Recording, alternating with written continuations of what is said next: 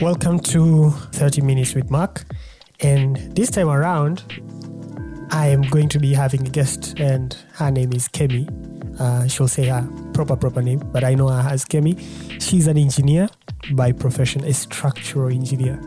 And we are going to have an in-depth conversation about that one as well.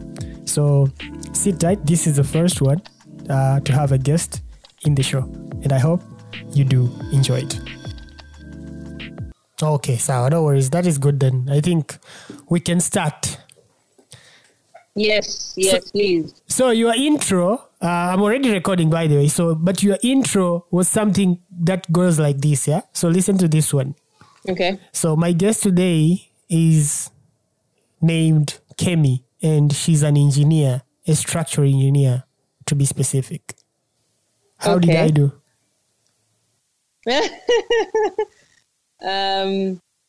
Yeah, it's fine. It's definitely fine. It's fine, yeah?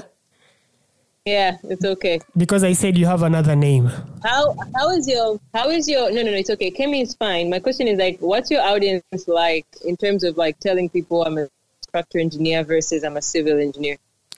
I just like specifics, and I hope my audience loves specifics. Okay. Good. Yeah. Then we stick to your introduction. It's fine. Yeah. So I wanted to start it at the very, very beginning, right? At the point where you wanted to be this civil engineer. When was that light bulb moment for you? Well, it didn't come as a light bulb. I need to tell you that as part of my truth. Yeah. It was pretty much influenced by my late grandfather, may he rest in peace. Amen. He was a bridge engineer, quote unquote, not the actual credentials, but he could pass as a bridge engineer. Yeah. And when I was choosing my professions, when it came to university life, I actually wanted to be an architect. Why? Because I was pretty interested with the idea of design and just like figuring out things from, the bare earth to becoming something. It fascinated me to see buildings out of nowhere, to see bridges out of nowhere. It really fascinated me. Yeah. And since I was very interested in science, in my head, I thought, well, I think I could be a good architect. And then I sat down with my grandfather before choosing, and he told me, okay, what I'm going to do is that I'm going to give you the prospects, meaning what an architect actually does and what an engineer actually does, because I want you to consider being an engineer. Yeah. And I was like, oh, okay, great. Mm-hmm. So he told me, he was like one of the examples I remember. I'm sure he blabbered, on a lot of things, but one of the things that he told me, he asked me that I remember till now is that he told me, one of the things that I know as an engineer is that I know how many nails would go into like a certain joint, or what quantity of material would I need to sort of like make a floor, or, something like that. And so you need to figure out if you are into the nitty gritties, or you just want to sort of like be creative and sort of like put things into reality, but just in a shadow of reality, something like that. Because after most architects sort of like design things, then it comes to the engineer to figure out if this can actually work or not. Yeah. And so, not that I was sold right away, but I think also out of belief that I know that he came from a really good place, I say to myself, okay, what I'm going to do is that I'm going to apply to my first two options are going to be civil engineering, and then my rest are just going to be architecture. And then I got picked as a civil engineer. So I'm not so sure if it was a light bulb moment, but I actually really liked my journey as well. Oh, that is very nice. Did you have any architects that you were looking to at that particular moment, or till to date? Because I think with architecture, you had a very nice beginning to that. I actually don't, thinking about it now. Yeah. I'm not so sure why I think it's just, what I told you before. It wasn't really about somebody that I saw. I think it was the prospect of who I can be. Yeah. Something like that. Mm. Yeah. And I think that also came from growing up around my grandfather as well, because he made sure that I was able to always figure out that I could be much more than who I am. So I think it was that more rather than knowing, what architects I actually like. However, I have a couple now that I actually like ever since I'm in this field now. Can you share some few names that you like? Oh, wow. That's a really good question, because I can't remember their names. Right. okay, what I'm going to do is that I'm going to share their names on Twitter, but for the purpose of this conversation, one of them is from Benin, I think. Yeah, he's from Benin. He just won an Architect Medal Award. I think it's one among those very famous awards. I can't remember what his name is. Yes. He has a very difficult name as well. I remember seeing him. Exactly. Something Bissau, I don't know. But he's fantastic when it comes to utilization of African materials and natural ventilation specifically. And, he builds, public schools, public institutions, for the people, for his people, basically. Yeah. But I if I remember his name, I'll definitely. I know I can get it somewhere, so I'll definitely do that. Yeah. But also the other one is it Zara or Zaha? She's Australian. Zaha. She was part. Yes, Zaha exactly. Hadid. Yes, Zaha Hadid. So those Zaha are pretty. Hadid. Yes, absolutely. Yeah. So let's say, for example, for this particular Benin architect, right, that you are referring to, I wanted to know your thinking, because we talk quite sometimes about structure, functionality, and stuff like that. How important is it for you as an engineer to, for example, have an architect that design things from the context of the place that they are living in? I think we need architects everywhere, really. I think their work is really overseen most of the time, and their importance very undervalued, I think, most of the times. And maybe this is because, the architect profession is pretty much based on just structures, which is something that I think should evolve. Yeah. Not only structures in other places as well, i.e. maybe dams or just like transportation infrastructures.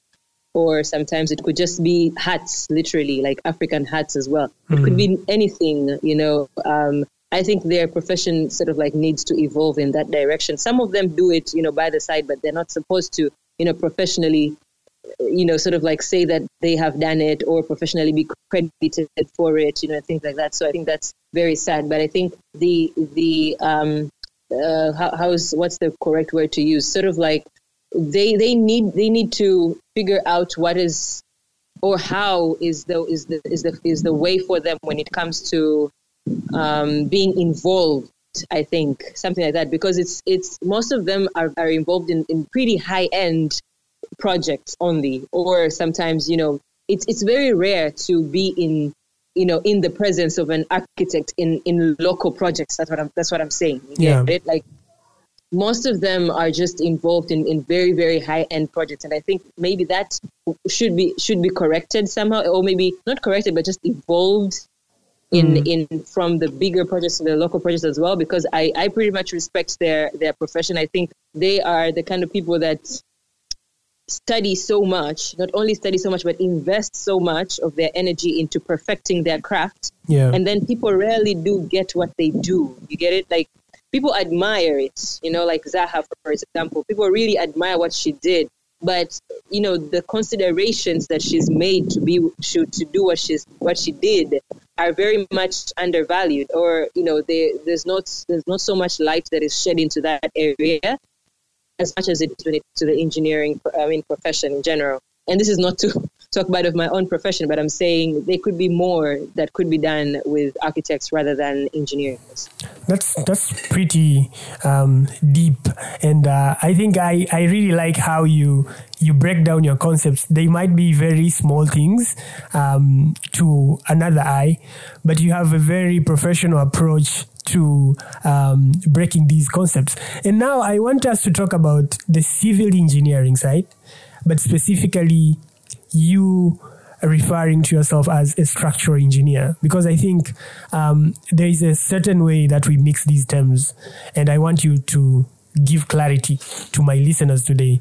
What are the differences between a structural engineer and a civil engineer? Or is it like, how do we talk about these things? Okay. I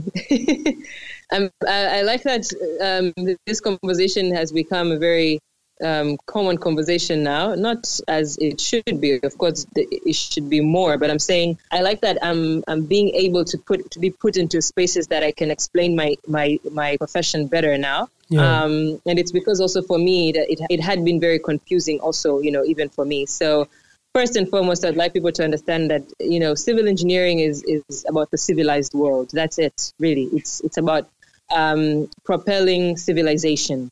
We are civilized as we are. We have manners now. We have, places to, comfort ourselves and to sleep and to, do all these things because of civilization. And civilization can only be propelled in that way through civil engineers. Yeah. So that's really all it is to civil engineering, whatever it is, but the idea is just civilization.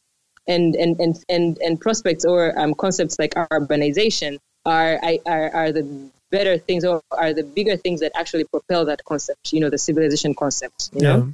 So to figure out really now what civil engineering is, civil engineering has or could have, what I'm going to do is that I'm not going to put a number first. What I'm going to do is just explain a couple of things of specialization that you could be when you are a civil engineer. And then we're going to figure out how many they are. So one of the major things that you could be, one of the major specialization when somebody tells you they're a civil engineer is the structural civil engineer. And when I say structural civil engineer, that person deals with both, structures and non-structures. The word structure is just basically it means how should I put this? It's like a placeholder for. Yeah, that's it really. It just means something, materials that have been put together to hold something. They have the ability, they have the ability to hold something at a specific load. That's it. That's why they say structure. But structure engineers also work in non-structure elements or members or whatever it is. And non-structure meaning that it doesn't have that ability to hold things. However, they can shed some light. They can be places where people can stay. They can be, that's also the reason as to why nyumba za udongo, they're fine mpaka sahizi, because not that they're not, buildings themselves, but, they're just non-structural buildings. They're not eligible to sort of like hold more than they should hold, So structural engineers are responsible for that. Residential places, non-residential places, commercial places, high-raised buildings, low-raised buildings, but buildings in general. That's the structural engineer. And they work in two also departments as well, specializations as well, which they work as designers, but they also work as materials engineer and, engineers. I'll explain that further just in a bit. So structural engineers, that's it. And then there is transportation engineers. Transportation engineers are the road engineers. Basically, they're supervising, designing, people that are doing geometric design, pavement design, all these people are transportation engineers. And then we go to water resource engineers. There are people that in Swahili, I could say maji taka, maji safi, wanasaidia, sort of like to build mashimo ya namna hiyo, to build dams very specifically, culvert and things like that. These are water resources engineers. These are engineers that basically deal with water resources, any structures that deal with water.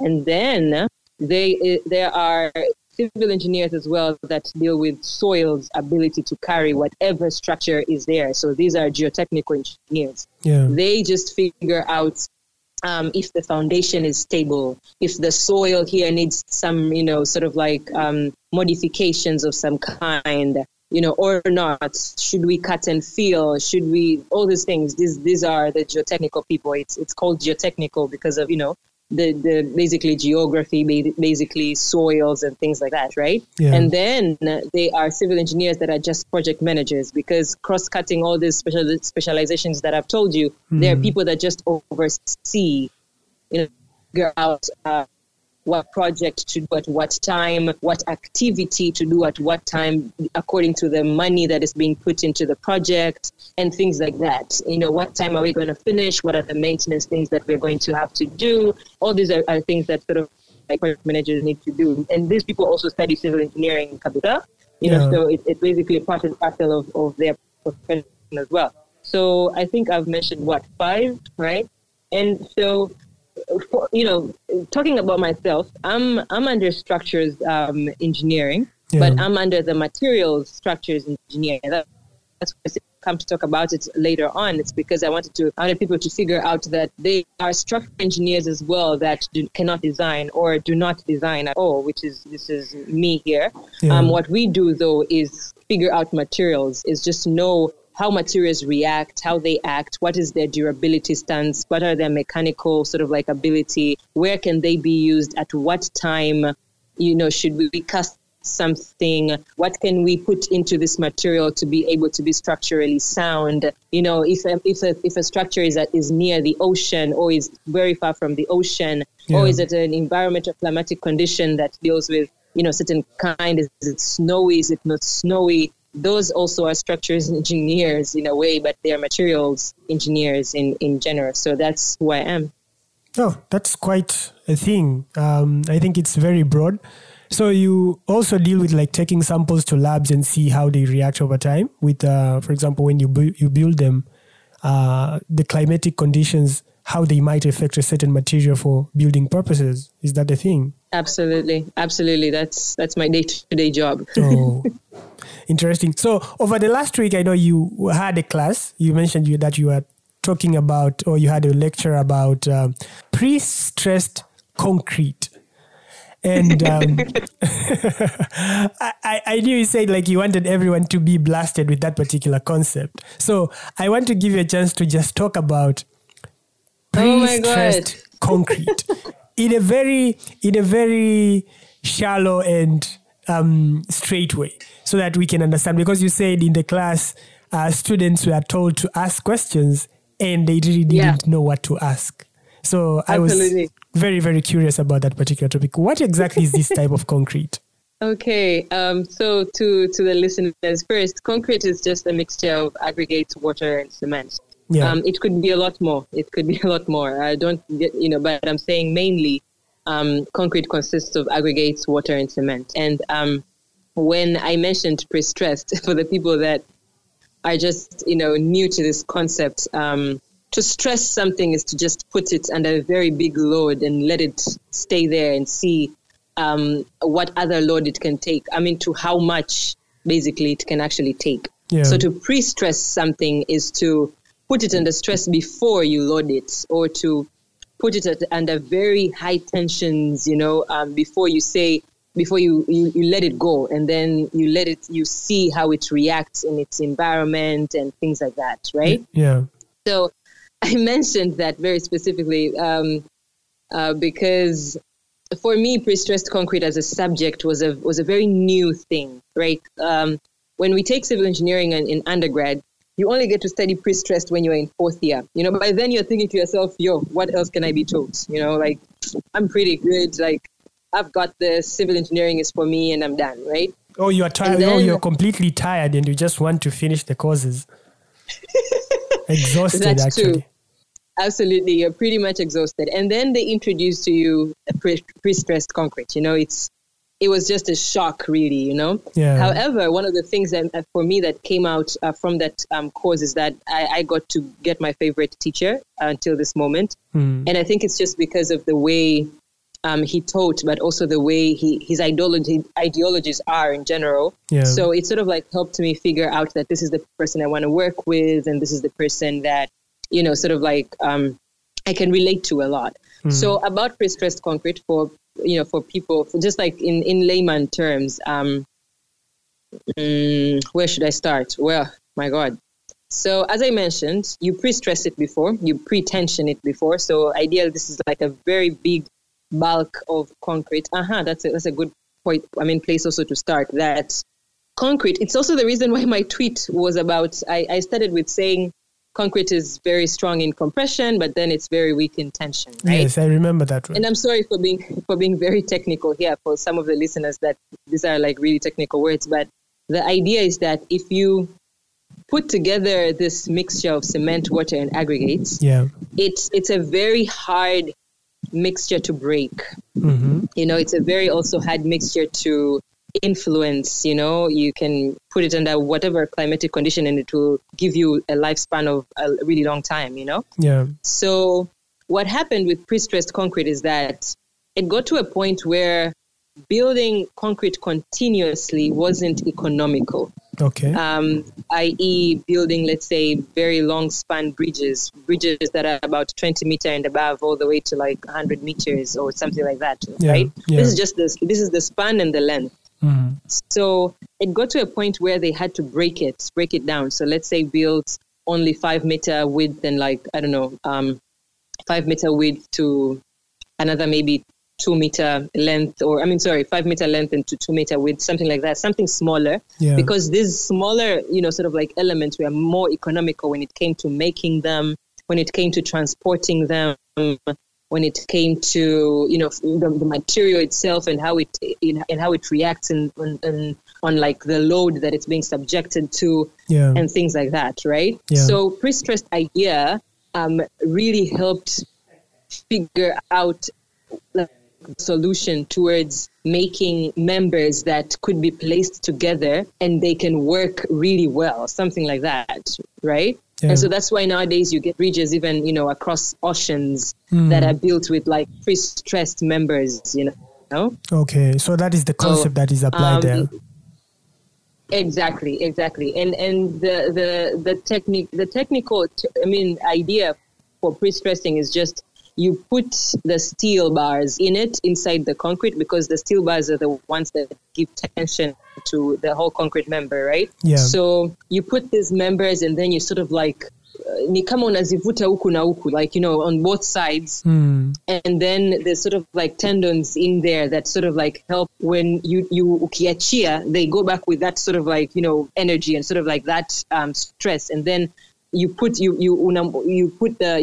concrete now, and then it's stuck. So in the process ya wewe kuzivuta, and then you put in the concrete, and then when they come back with that particular force, and then they form a shape around. They stay like that. That concrete that you had put over there in the first place. Yes, exactly. So quite an interesting process. It actually is. It's a really fascinating process to see when it actually is happening itself. Yeah. So the idea is just to make sure that stress that the concrete has, developed stays for a longer time and a longer period. Yeah.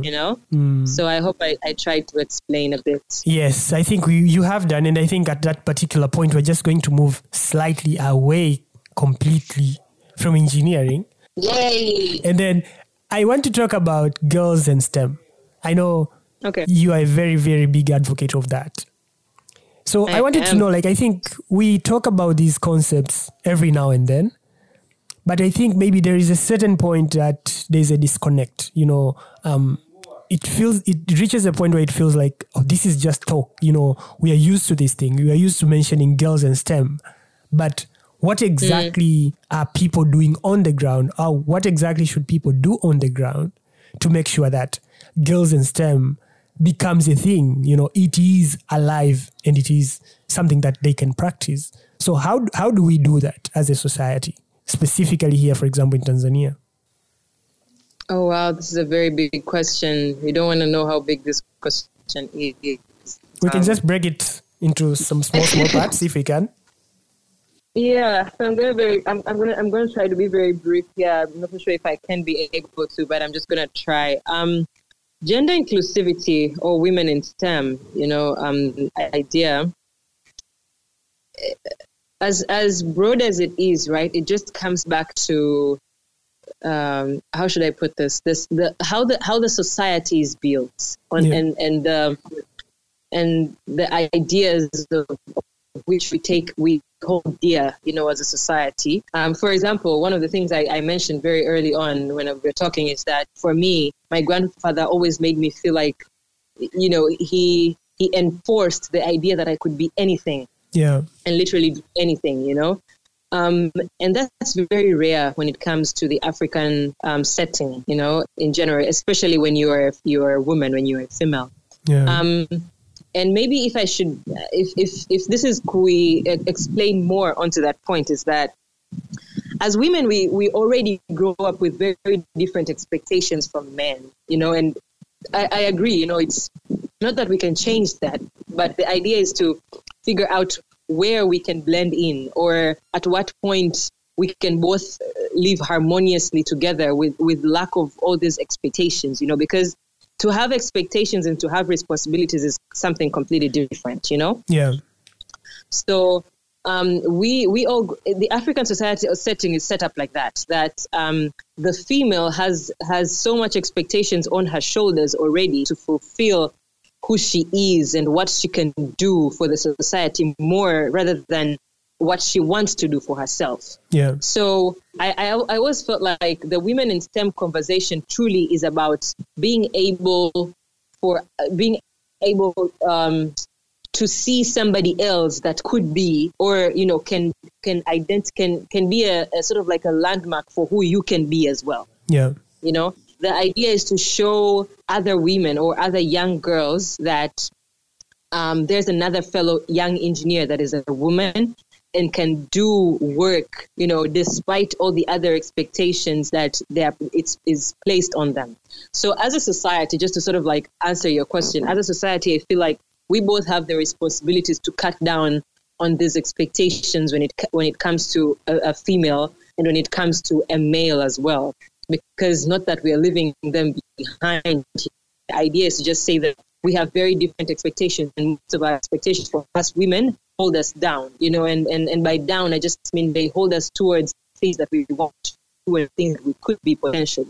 Yeah. So I think we can start with just conversations like this one that we have right now, but also we could go just further into saying to ourselves, okay, who is around me, who is in my society, who is in my community, and are there young girls here, and what can I do, or how can I help when it comes to your mindset, and what are you thinking, I could sort of like help you, towards, because not to diminish or not to tarnish the name of expectations, especially African expectations, but I think we just need to revisit it in a more benefit of the doubt sort of like mindset, right? Like people could be anything and people could be anything that sort of like they want to be. So Women in STEM conversation is more of a perspective, really, I think, rather than what could be. I don't know, something, maybe I'm not so sure if you get me, but I think it's just all in our mindsets. And if